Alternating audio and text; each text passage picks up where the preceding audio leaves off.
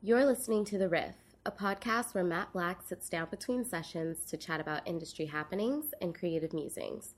On this episode, our Director of Operations talks about the idea of momentum brands and how emerging brands can set themselves up to be in that lane. Hey there, and welcome to The Riff. This is Micah Haycoop, the Director of Operations at Matt Black. And today I wanted to talk a little bit about the idea of being a momentum brand. And it's something that I've been thinking about a lot over the past 3 or 4 weeks.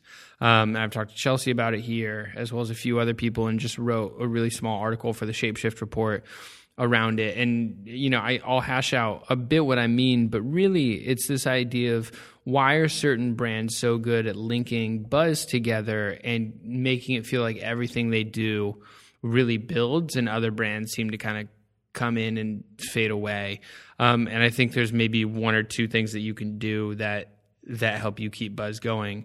So really what I mean by being a momentum brand is that idea of, you look at, like, on the tech side, you could go for a Squarespace, or on the fashion side, you could go for, right now, like the very obvious Supreme or Gucci, who it seems like everything they do, they're always pushing forward on the same narrative. And also everything they do, it seems like it's a bit bigger of a deal than maybe it is. And something that I think is really fascinating about that is because it always happens with brands who have a really healthily defined idea of brands like us do things like this. And so this is really what I wrote about, in that idea that if you can define what this is in that statement, brands like us, brands like Matt Black, we do things like, and then you use that as a filter and you say, okay, we would do things like, throw a block party at our office, or we would do things like put out the Shapeshift report or do a podcast. What we wouldn't do is maybe we wouldn't do, I don't know, something that was like our own museum of ice cream or something like that. Maybe we'd want to do museum, but it wouldn't be quite so bright and colorful. But really, I think they're brands that have a well-defined sense of that. So if you look at, we'll take the Supreme example and look on the bigger side, the biggest side, they can do something like a collaboration with LV, and it's this massive thing from a PR perspective, and obviously it's hard to undervalue how big that was for them. But then what they could also do is every week they could put out a collaboration on one item with some artist you've never heard of, and that also feels like a big deal. And then they could do their own collection that's in collaboration with no one, and just because of the buzz they've built around that brand, it feels like a real cultural touch point. And really, I think it's because they're a brand who has a very well-defined sense of what they do.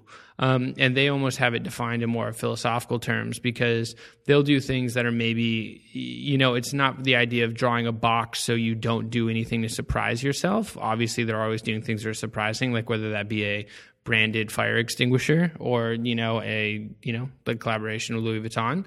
But it's the idea of how are you creating parameters for yourself that allow you to be more creative. I think we always struggle as an agency when you have no boundaries on what the ideas are supposed to be, and you say you could do anything, but rather the most creative ideas come when you bring yourself some structure and put yourself inside some walls and show how you can really twist things or make things different and special. So to me, is that having a well-defined idea of what that is, the brands like us do things like this, that's what allows you to become this momentum brand. An idea that if you have that filter and it's really dialed in, everything you do feels like a continuation of the thing that you did before that. So whether that be those first couple PR hits and the first placements you got or interviews you did with magazines that you thought were really special, going into an influencer you worked with to do something interesting with one of your products, going into how you're teasing out some launch on your website.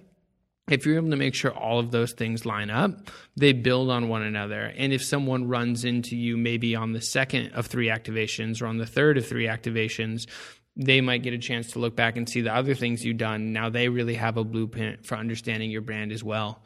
So I don't think it's so easy to define for everyone's brand, but I think there's always 2 questions you can ask yourself. And the first is the one I've already said a couple times, right? Is the brands like us do things like this. How do you set that filter? And then you could do it the other way, right? People who like us like things like this. And you say, where do those 2 things intersect, right? Where they overlap. So the things that we do and the things that our people like. And I make the point that, when brands try to be so much in the culture, and they look at culture as the things that are the biggest mass reach, that's where you get really diluted and you don't really have a voice for yourself. But if you were able to do something that 1 out of every 1,000 people love, so you only please 1 out of literally every 1,000 people that see what you're doing, that's 8 million people in the world who could absolutely love you. And so you say, where are the niche markets that we can go after, and how do we really speak to these people in an interesting way and really allow ourselves just to build that story? And I think outside of, that 1 in 1,000, there's, 1 in 100 people who really just love brands that are authentic, no matter what they stand for, what they do. And so the more that you're able to build on that, the more you're going to organically grow a fan base, whether or not they may be fully committed to your principles or they've always been into the style that you're producing things in. Rather, they'll just respect the way that you are doing it. And I think, again, that opens you up just to say, you go from step 1 to step 2 to step 3, and everything that you're doing feels like a cohesive story. So much now, I think, starts in really scatter shots with maybe 7 or 8 different areas of marketing, whether it be you have your emails and your homepage and your social and your influencer and the print pieces you're doing, whatever PR outreach, and it all just becomes a little bit of everything. Instead, the more that you can really pull that back and say, how would we do this as a brand? And how is that unique to the niche things that we believe in and the audiences that we really love and want to treat well, and then go from there. And that's something that will really allow you to punch above your weight class. So if you want to read more about this, check out my latest article in the Shapeshift report. This is the culture issue.